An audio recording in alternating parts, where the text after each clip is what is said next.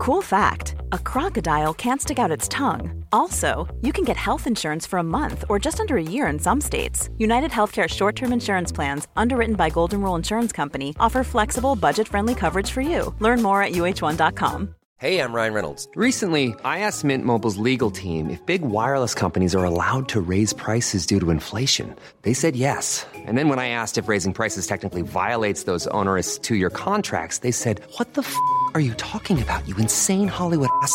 So to recap, we're cutting the price of Mint Unlimited from $30 a month to just $15 a month. Give it a try at mintmobile.com/switch. $45 up front for 3 months plus taxes and fees. Promo rate for new customers for limited time. Unlimited more than 40 gigabytes per month. Slows full terms at mintmobile.com.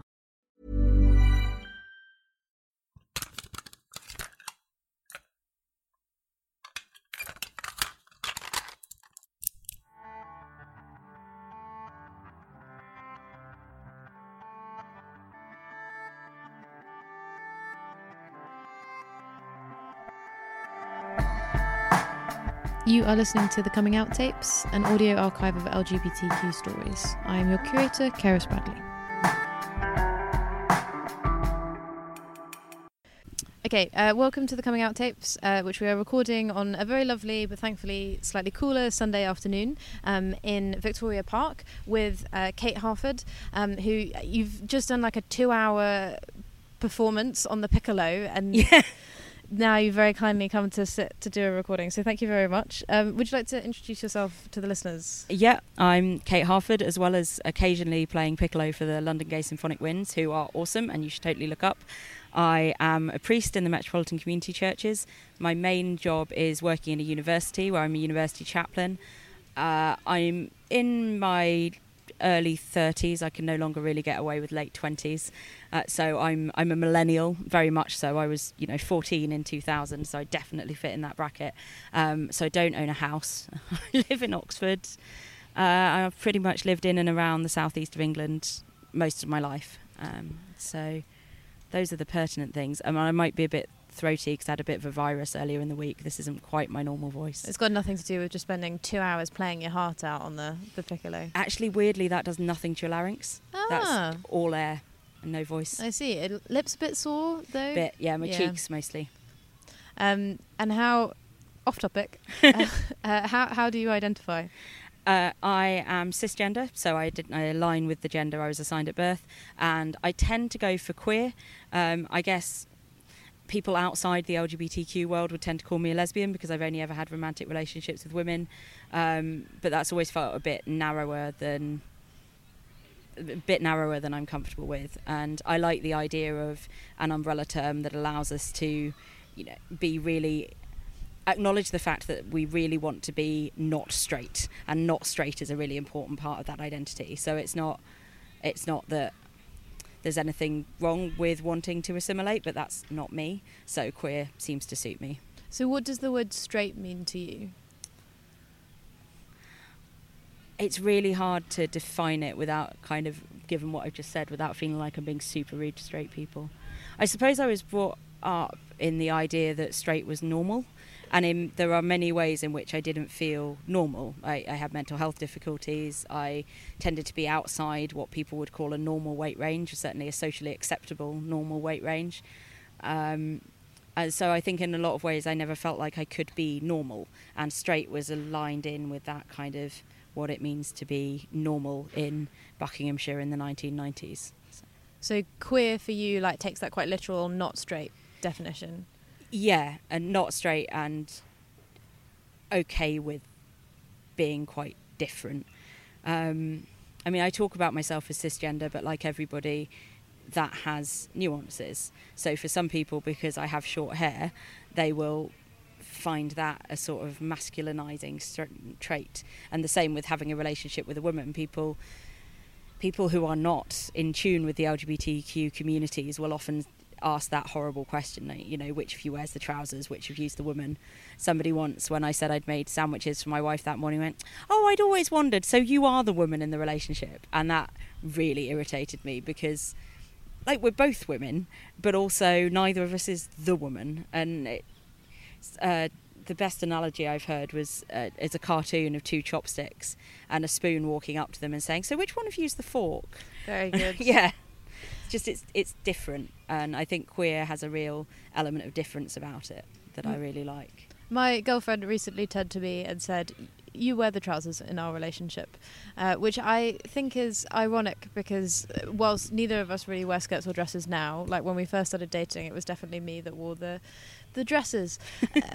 But yeah, it's such a bizarre one to navigate, and there are so many ways to like say the wrong answer. Yeah, like I mean, I think I laughed it off because it was someone I didn't really know well enough to have that conversation with. Yeah. But there are so many ways I could undermine my wife by oh yeah, I'm married as well. Could undermine my wife by saying, "Oh yes, that's right, I am dominant in these social areas," or like it's always been really important to her to be caring in a number of different ways, and one of those ways is that she's always wanted to be financially responsible, and some people would see that as a very male kind of trait. But you characterise it in quite a feminine way, like just then. Yeah, exactly. But it comes from a place of caring, which is not... Yeah. What was in the sandwiches? Probably tuna mayo. Ugh. I know. And I don't eat meat or fish, but... Oh, yeah. that, I always... The things we do. Yeah. So back to you. When did you first start identifying as queer? When did you first see yourself as queer? I think I'd have started to use the word gay about myself, which is the other word I would use for people who are less comfortable with queer. I don't use lesbian. It brings porn sites into my mind. It's like it's one of those words that people use about us, and I don't hear many people. It's become more common in the community for people to use it, but when I was a teenager and first coming to university, no one called themselves lesbian. It was a word that was said about you, not for you. So that's my discomfort with that. And again, I know it's being reclaimed, and I'll probably get over my squeamishness with it, the same way that some people are really squeamish about queer. So I guess I was about 11 or 12 when I started to think that those words could apply to me. But it was another couple of years before I started talking to anybody else about it properly. I think because I wasn't really sure I had the language. I grew up around quite a lot of gay men. My mum in particular was still working in the theatre and in a drama school, and without meaning to resort to stereotypes, an awful lot of the tutors in the drama school were gay men. See, you're not the first person on this podcast to be like, I don't want to revert to stereotypes, but I work in the theatre quite a lot, and so there are a lot of gay men. But it's a safe space, I guess. When you're growing up, if that's where you see your people, that's where you build your life. I think that's how these things perpetuate. So you were. Do you remember when you first sort of having those ideas when you were kind of 11 or 12? Do you remember what those thoughts were or what they were about? I remember not being very comfortable with it at all. Like, as I say, I'd seen gay men, so I knew that gay was a concept, but I'd never seen or understood anything about gay women. It was around the time Carol from Friends was having a storyline about leaving her husband and going to have a baby with her partner. And it was all set up as if, like, being gay was a thing you did to piss straight men off. I recently rewatched those episodes of Friends, and that is still the case. They really were framed as, like, this is a thing that women do to make us mad. And so but also that didn't feel quite right because she was in a relationship. And so I guess as a kid, I thought maybe until you're having relationships, you don't have an identity. And then I thought, well, how does anybody, like, as an 11-year-old have a relationship anyway? And I'm pretty sure I don't want a boyfriend, but I'm going to carry on putting up pictures of boys on my wall because that's what we're supposed to be doing. So they were always very pretty boys. Stephen Gately from Boyzone featured very, very heavily on my wall, and I now realise that if he was just a little bit more female, he'd have definitely been my type. So I clearly just went for the most availably non-binary people I could find in pop culture at the time and went, right, they'll do. So do you remember when you sort of maybe started off using like words like gay? Do you remember when you switched to the word queer?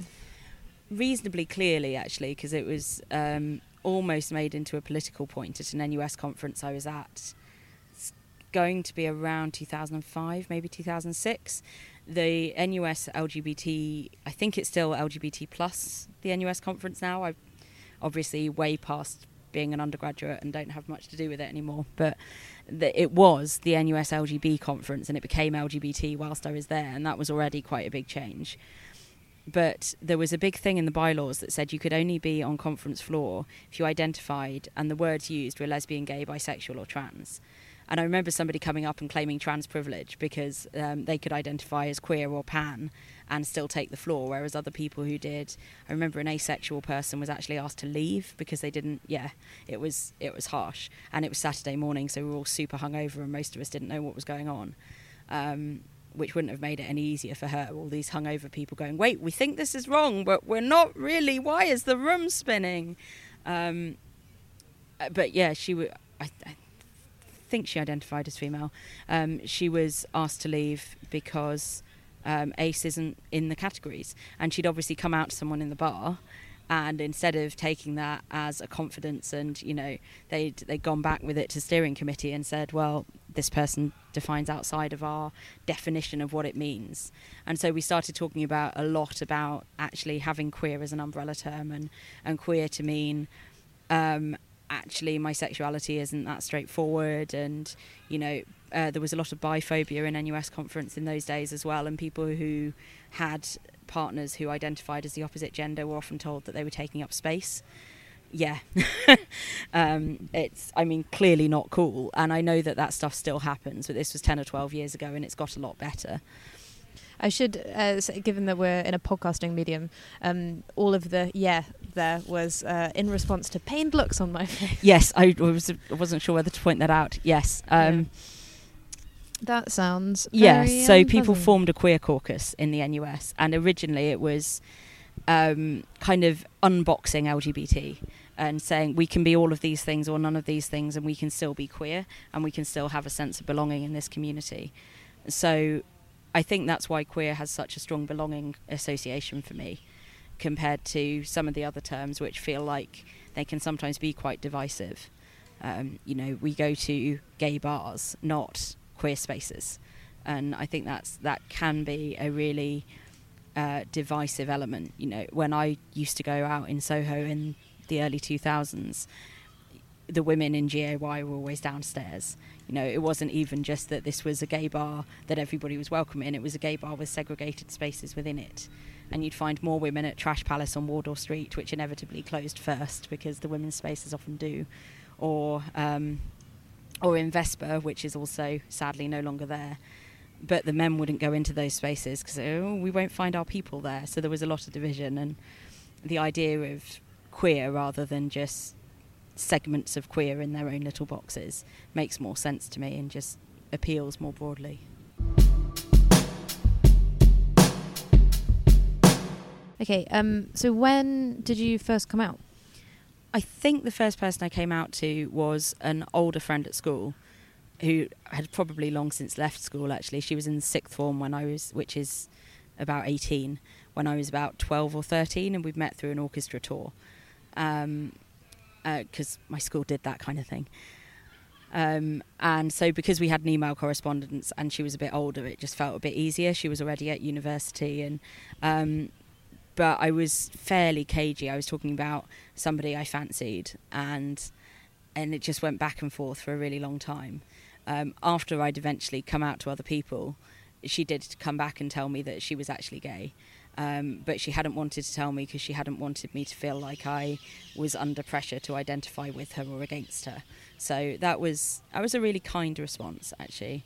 My school friends were generally less kind, and I don't think that was their fault. You know, I guess I was in about year 8 or year 9 when I started trying to tell people at school.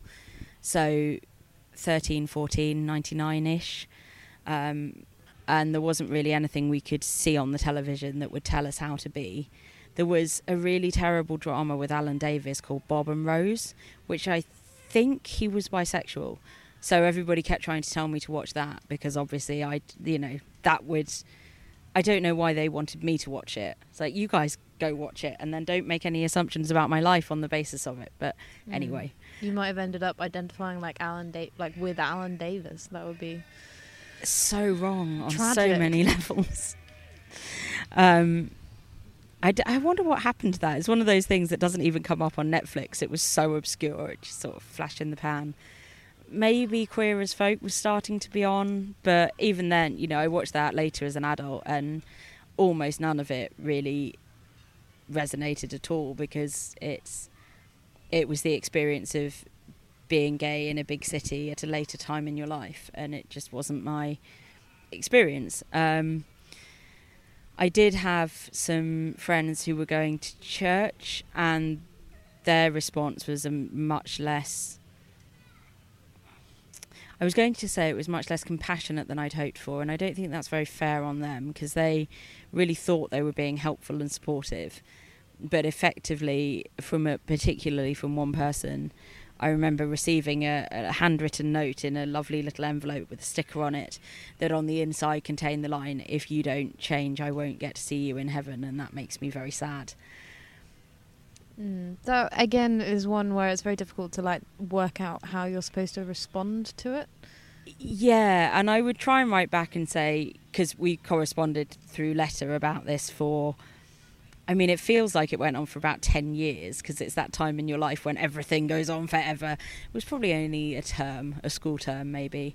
I actually only threw the letters out about 3 weeks ago. I found them in a box. I was like, why the hell do I have these? Did you reread them? Yeah, one of them, and then that was enough. And then I realised I didn't actually want them in the house anymore, and it was okay to say, actually, no, I now really honestly think you were wrong, and to move on from that. But yeah, that was tough, and I started going to church with her, and I think she needed to share it, because it was the kind of church where I think it's still quite a big deal. It's a church I certainly wouldn't walk into it with my wife. And yeah, it was a big thing in the youth group. Sexual purity was a big thing. Like, no sex before marriage, and marriage is only between a man and a woman. So that rules out any form of sex that doesn't cover their definition of what man and woman is, which is a whole other strand. I mean, thankfully, I don't think any of the people who were in that youth group with me have turned out to be trans, but it would have been dreadful if you were, because the gender binary and gender norms were so rigidly enforced. And you can kind of cope with that if you're cis, because you can fit in with it and just sort of let the sexuality stuff slide and pretend you're not dealing with it, and make sure you show up dressed like all the other girls and talk like all the other girls, and you'll kind of get away with it.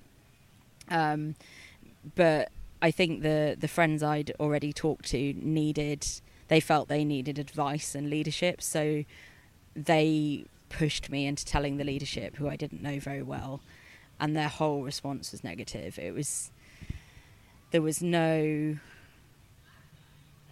There probably were times when they said things like, "Oh, God loves you, but," and you just hear the but. You don't hear anything that comes before the word but in a sentence like that. It was tough. I mean, I remember being there once, and they'd used me as a case study. They'd changed my name and gender.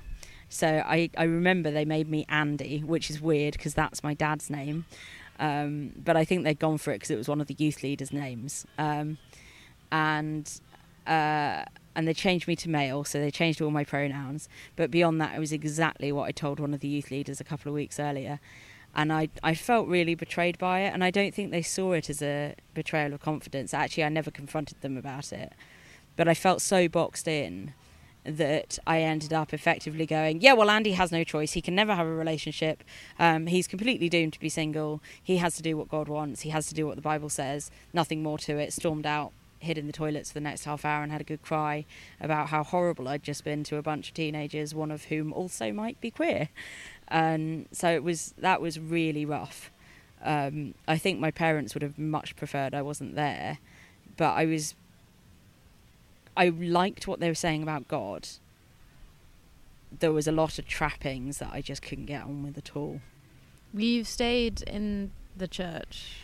Not in that type of church. Right, so okay. When I went to university a couple of years later, I actually wanted to go and study theology and to train for ministry. And I was told that I would lose my faith because I wasn't good enough, effectively. And that I'd never be able to be a priest. So I gave up on that. I went and studied archaeology in London, and I went to a really conservative church, which I don't name the church I went to as a teenager because that's a bit rough on them. But the church I went to in London is now very well known for being very homophobic, so I don't think it does any harm. It was a church called All Souls on Langham Place by the BBC, who have since done loads of work about trying to keep the Anglican communion together despite the threat of homosexuality and all of that. So they're very, very public about their views on homosexuality, and I think that's partly why my church at home was so keen I go there, because they just thought, oh well, if anyone can deal with it, All Souls will deal with it. And it was just horrible. I stopped going after a while because I also realised no one was trying to build a relationship with me, and fundamentally church is about relationships with other people and relationships with God, and it's really hard to have a relationship with other people if they forget your name week on week. And I was volunteering for one of their social outreach projects, and every time I went they'd have forgotten who I was again, and I'd have to start from scratch again. There was no, at that time, and I will say this was nearly 15 years ago now, didn't feel like the culture was very welcoming. And the whole idea of asking questions was really frowned upon.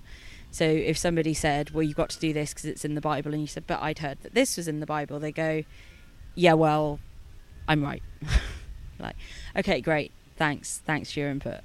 And that was the response to any kind of difficulty. The Christian Union at my university were also quite active in that church. And when I eventually left and started going to the local Metropolitan Community Church, which is explicitly queer affirming, somebody actually came and found me at university and said that they'd heard I'd been taken off to this horrible church, and if I ever needed to come back to a proper church I should just come and find them and they'd help me get out. I was like, yeah, thanks, but you're the ones I was trying to escape from. But I mean, I didn't say that, because how can you? I just kind of mumbled something about, oh, it's nice of you, okay, bye. Yeah, so, I mean, school was generally fine. It was just that little enclave of what was going on, which crossed the lines between school and church, was making things quite difficult, and crossed into other areas as well. Like, a lot of people at my church were also played in the youth orchestra I played with. So I was never quite away from that atmosphere and that environment. I didn't realise until I'd left how damaging that was. So when did you decide that you wanted to be a chaplain?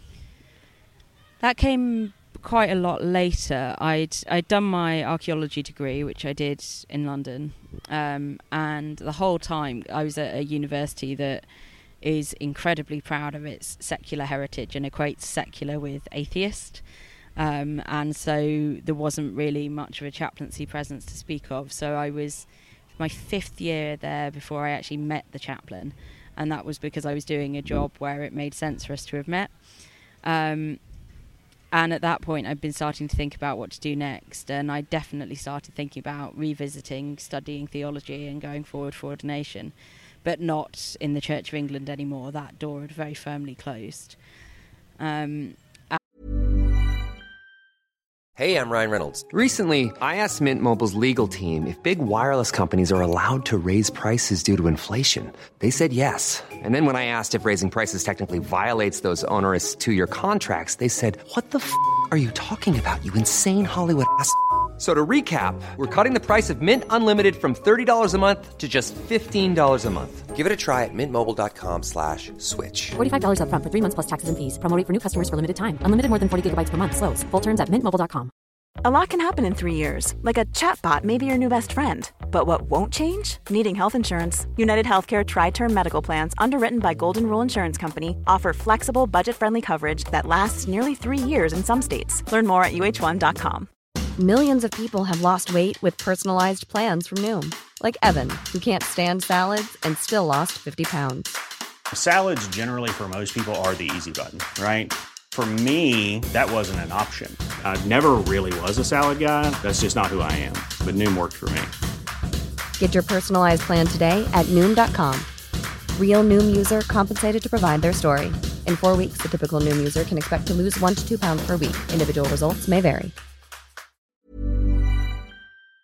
And I realised that I'd been in higher education for the whole time since I left school, which wasn't a huge amount of time at that point, but felt like a lifetime.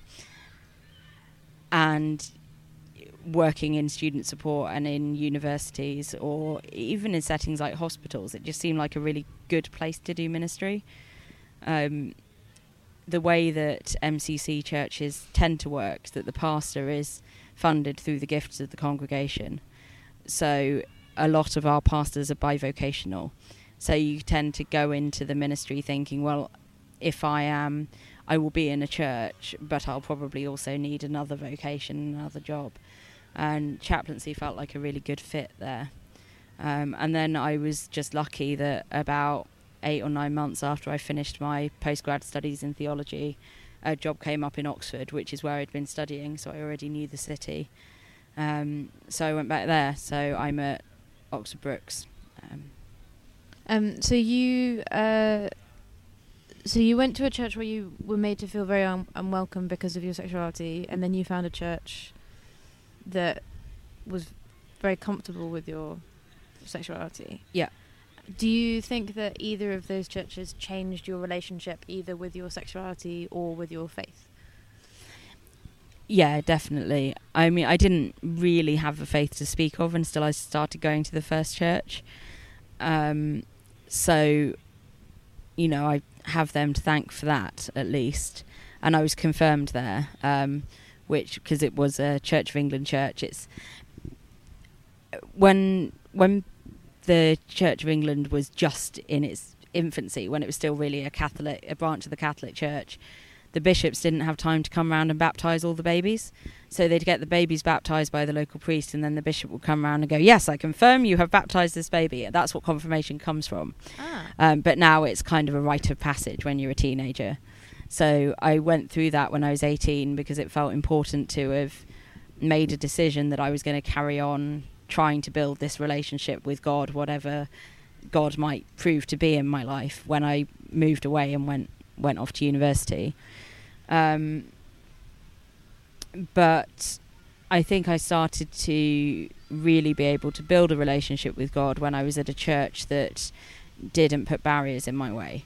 I didn't feel like every prayer had to start with, "Hi God, so I'm really sorry that I'm gay," but rather actually, so I could just pray the way that you're taught to pray, which is just, you know, the traditional formula of naming God and describing God and then talking about the needs of the world, and actually think beyond myself, because my prayers had also been super selfish when I was stuck in this bubble of like, everything I am is not meant to be gay.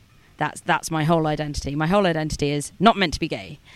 And I mean, my mental health suffered enormously, and that was just brought in as evidence for how I wasn't meant to be gay, because if God wanted me to be gay, then I wouldn't be struggling so much with bulimia and self-harm and everything else, because I'd be doing what God wanted, which is such horseshit. I mean, it's just...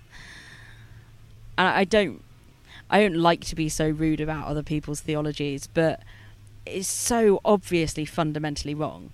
Like, clearly the reason there are high levels of mental health difficulties in the LGBTQ communities is because we all face multiple oppressions, and I guess you could almost call it gaslighting. It's like to put you down and tell you you're no good, and then tell you that the outcomes of that cycle are also your fault. It's really destructive, but it's been taught for so many generations through the church that it's subconscious now. Nobody really, I don't think a lot of people in the church really understand the damage that that's doing. It is being undone bit by bit, and the churches where you'll find that kind of teaching are getting fewer. People like Vicky Beeching, who have come out really publicly and had a massive impact in evangelical circles, which is the kind of church I was in. It's really made a difference. But suddenly having that barrier removed and being able to, and having somebody say to you, no, it's okay, if we're all made in the image of God, then so are you, and just, you know, just try and have a relationship without worrying or covering up or feeling like you have to lie about anything. Because I kind of like I was trying to pray that I wanted to be straight, but I didn't really think I did. And then I'm like, oh well, now I'm lying to God. I'm doing everything wrong. So that was completely transformative, and I don't think I'd have been able to go into ministry in a church that wanted me to leave something behind. So yeah, MCC completely changed everything there. It was probably my first queer family of choice as well. Like the first time I had a group of people where I knew I was always safe amongst them. So are you out at work? Yes, I did wait a couple of years because my role involves dealing with lots of people of lots of different faith communities, and I wanted to wait until people knew me and trusted me with the job, or at least those people, whoever would trust me, were trusting me as much as they could. I realised that because I'd already been moderately publicly out and I was listed as staff at MCC North London, which is very explicitly a queer affirming church, I wasn't going to be able to keep it completely under lock and key, but I chose not to talk too much about my personal life. But then I got married, and at that point it felt like that's a really big thing to not be discussing, and it just got a bit exhausting as well, like changing pronouns and dancing around the issue. I'm not always completely open with everybody because it does depend on the situation, and sometimes if I'm talking to someone and they've made an assumption about my partner but the conversation is about them and their life, it's not always the right time to say actually my partner's a woman, because I don't know, their reaction to that might derail whatever it was they came to see me about, and their needs have to go first. So I mean, it's never as simple as a yes or no, is it? In those situations, do you feel like you're like closeted in that moment, or do you feel like because you're focusing on that person and doing your job to support them, that like there isn't really, like there's no real element to your identity because you don't really have one in that conversation, if that makes sense? Yeah, it does make sense. I think I'm aiming at the latter, but I can't stop myself feeling a little disloyal to the community and a little like I'm doing something wrong. But I also wear we've got rainbow lanyards for the LGBT network. I did a staff profile for the network as well. So it doesn't take an awful lot of investigation for people to work it out. So I think when I feel like I've closeted myself, I just have to remember that all the way through Pride Month, my face was all over the university notice boards with, here's a description of my wife and cat.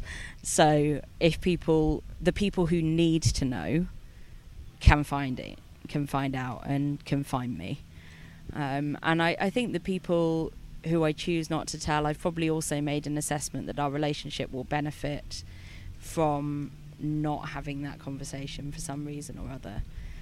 Because, I'm chaplain to people who are much more conservative than me, as well as people who are actually much more liberal than me, and sometimes I have to make sure I'm their chaplain first and not putting my own identity ahead of our needs in that conversation. Wow, that was so do you have any particularly good coming out stories? Coming out to my mum was interesting, at least the first time. I think I sort of came out a few times to my parents because I never really wanted to talk about it. Absolutely no shade on them. They have no problem with it at all, and it was never going to be an issue.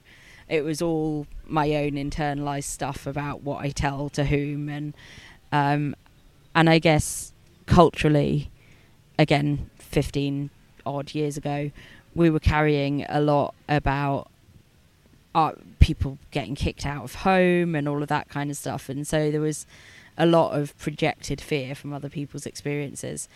And we used to do the Saturday Guardian crossword together. We were just sat doing it. And she asked me, if I was gay, and I said, yes, what does diaphanous mean? So I was like, I'm not having this conversation. She tried a few times. She once tried in a moving car, which is definitely a time you're not supposed to be having big conversations. Like, the only coming out advice I remember reading in every magazine, because, you know, you used to cut out the columns from the magazine. Well, I used to cut out the columns from girls' magazines if they ever mentioned anything about being gay at all, and like squirrel them away in a folder. And they all universally said, don't come out in a moving vehicle. But yeah, she tried to get me to come out in a moving vehicle. I came out in a moving vehicle. Yeah, I mean, I think for some people it just feels really safe because, like, nobody's going anywhere and you're not looking at each other. And there's something really... Claire Balding does that series on Radio 4 where she goes around and takes walks with people and talks to them about their lives. One of the things she says is not making eye contact is a really powerful way of getting people to open up to you, because they don't actually realise how much they're sharing when you're doing something else. Or yeah, I'm going to start looking at that tree over there. Yeah, exactly.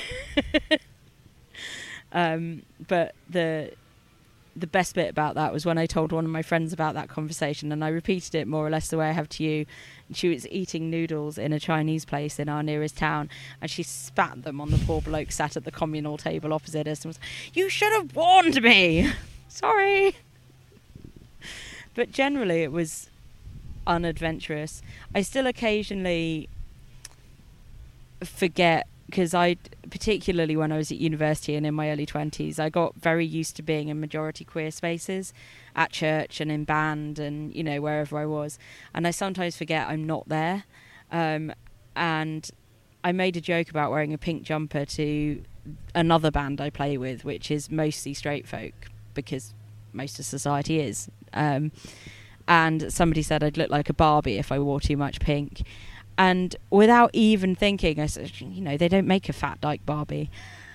And her face, I just completely forgot that you're not supposed to say that stuff to straight people because they don't really know where to process it.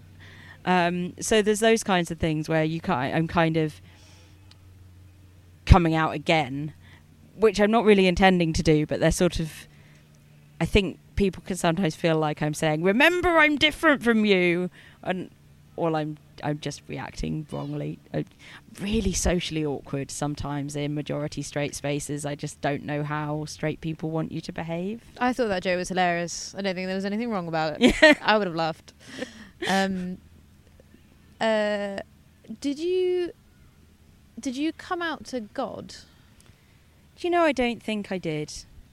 I think I just made the decision that God was okay about it and got on with things. I did a lot of reading. People at church assumed that I just kind of made the decision that was most convenient, which is weird because actually the most convenient thing to do would have been to just go, you're right, guys. You're absolutely right. I'm so sorry. Everything's horrible. I will kneel down on the floor and let you all pray for me in tongues and it'll all be totally fine. And either have then gone to university and canned the whole God thing, which a lot of my friends did. And my wife's an atheist, and one of the reasons is because this is her story to tell and not mine, but in a nutshell, her church treated her even worse than mine did. And she just realised that they made her feel like she had a choice. It was like God or gay. And she was like, well, fine, I can't change gay, so I guess I'll just can God. But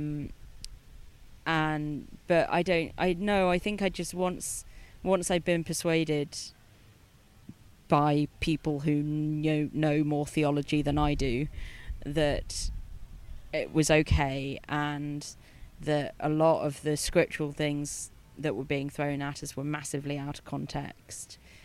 I didn't really feel like I needed to. I have spoken to people who they were brought up religious and then they realised that they were gay, and that caused a lot of problems for them trying to reconcile those two aspects of their identity. And so they did they thought they had to reject their faith and came out as gay, and then they started living within the LGBT community, and then they realized that they still weren't like happy or confident or comfortable in themselves, and that was because they were denying the aspect of their identity that is tied to their faith. And then they felt like they had to come out again, but as religious, and this time it was finding a faith that celebrated and accepted them, but then they would have to come out as religious to people in the LGBT community.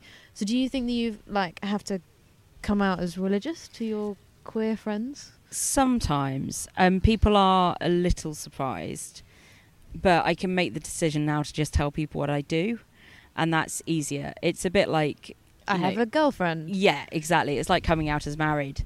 I just gently correct people who see my wedding ring and just say no wife, and then they see your dog collar. No, I'm not on my way to a party. This is my I've had a couple of interesting run-ins with Christian Voice. Do you know Christian Voice? They are the delightful people who used to protest outside Jerry Springer the Opera. Okay. The guy who played played Satan in Jerry Springer the Opera also used to lead worship at my church, which I loved. I just thought that was brilliant. They never came and picketed church, thankfully, because I mean, I'd probably have handled it okay, but you never know who's going to be there. But they did used to picket outside Gay Sunday at London Zoo, which LGSW, the band I was just playing with, used to play at. And they just saw me like wearing all black with a cross around my neck, wandering into the zoo. Like, instantly assumed I was going to be totally on their side. They somehow completely missed that I had a flute slung over my back and a music stand under my arm. But and they were handing me this leaflet that was like, it was so weird. I mean, they are weird and contradictory people, because it was, on the one hand it was, there shouldn't be gay people in London Zoo, and on the other it was, and gay people are getting all this special treatment, like this band full of gay people that are playing for all the gay people, and where are the straight people's gay bands? Very weird. But they were in Oxford last weekend, and I didn't think they were still around. I didn't realise they were still active, and I was trying to ignore them. They'd had a bit of a pop at my wife already. They'd read her as gay and given her a leaflet about same-sex mirage. They're so funny with their clever puns, and so I was already kind of annoyed, and she'd decided to just check in with the local police station and make sure that they had a license to be there and see if there was anything we could do about them not being there. And whilst she was on the phone to the police, he came over to me and gave me a leaflet about the Bible, and I said, it's all right, I've read the Bible. And he tried to hand it to me again and said, no, I bet there's things in here that you haven't read. I said, I've read the Bible. And he tried again and said, look, I've got a theology degree, I'm a priest. And normally with missionary people, they kind of back off when they realise you're a priest, because either you're beyond their help because you've gone off as some kind of heathen, or it's fine, she's one of us. But I completely forgot that they're also really anti-women priests.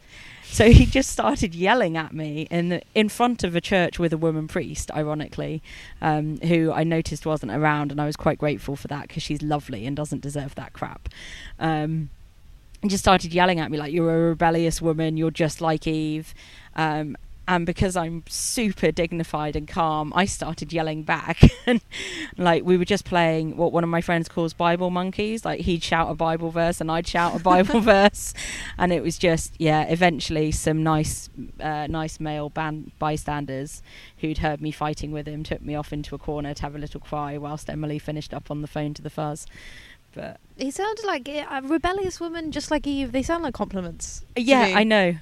I immediately went home and like tweeted all of the female priests I know, going, "We're rebellious. It's amazing." Okay. So final question: what does coming out mean to you? I think coming out is a process. I think it's often presented, again, when I was younger, I thought it was the thing I'd do once. And then obviously as soon as you start talking to people, you realise you can't just do it once. Because even if people are gossiping, then the people they're gossiping to are going to come and ask you. And then you have to choose when they ask you whether you're going to come out to them. And it's definitely something that you have to do repeatedly. I see it as being a lot broader than sexuality now as well as I get older, because I realise that so much of all of our stories are intertwined. I can't talk about having had mental health problems without talking about my sexuality, and I can't easily talk about what it's like being gay without referencing that I spent most of my teenage years with, and actually quite a lot of my 20s, living with really severe mental health difficulties, because the two wove together so tightly that that those stories become kind of one. And some people will only ever know half that story, and I guess part of coming out is making the decision about who gets to know which bits of your story, and when is it okay not to tell people your story. Like I didn't tell the charming man from Christian Voice that the person he'd been having an argument with earlier was my wife, because that would have escalated the situation. I didn't owe him that, and I can be okay with that. And I suppose also that's realising that people don't owe you their story either. And sometimes I think, particularly amongst and in queer communities, when somebody comes out late, people can be like, why didn't you tell us before? You're basically lying to us. It's like, nobody owes you their story, and that's okay too. And I think that's what it's come to mean. It's any time I share a piece of my story with someone, it feels like a new kind of coming out. And sometimes that's something as banal as like disclosing that I'm cisgender, which isn't a true coming out because it doesn't involve a disclosure that puts you in a position of oppression. And I think, actually, yeah, that's the thing. I think maybe, you can come out about really small things, but I think coming out always involves an element of owning up to a way in which you're under oppression. So there's a stereotype that people of colour don't have to come out. But I've known people, going back to the NUS again, who were considered too white for Black Conference, so they kind of had to out themselves as being of Middle Eastern descent, or having Muslim heritage, or whatever it was that made them identify as Black, or which was the language that was being used at the time. And yeah, anything that takes you away from the dominant and puts you in a potential position of vulnerability and oppression, I think.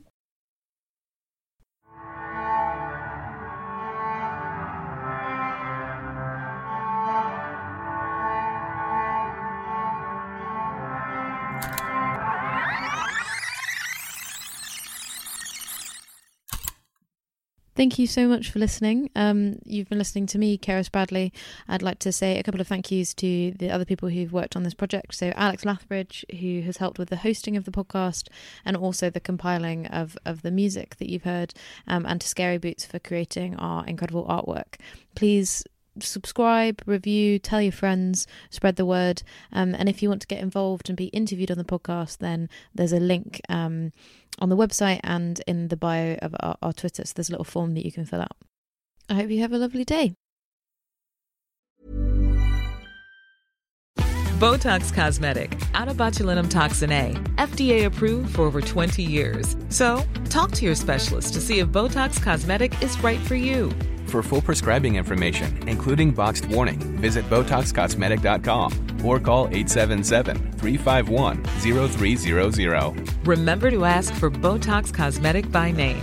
To see for yourself and learn more, visit BotoxCosmetic.com. That's BotoxCosmetic.com.